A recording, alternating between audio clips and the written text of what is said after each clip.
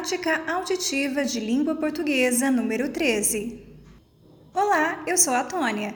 Eu faço parte da família Speakaru. Hoje eu irei compartilhar com vocês a minha rotina diária. Durante a semana, eu acordo às 7 horas da manhã. Para o café da manhã, eu como pão de queijo com requeijão e também tomo suco de laranja. Eu vou para a escola às 8 horas da manhã e tenho recreio às 10. Eu chego em casa por volta das 16 horas, faço as minhas tarefas de escola e pratico um pouco de ginástica. Eu janto com a minha família às 19h15 e vou para a cama às 21 horas.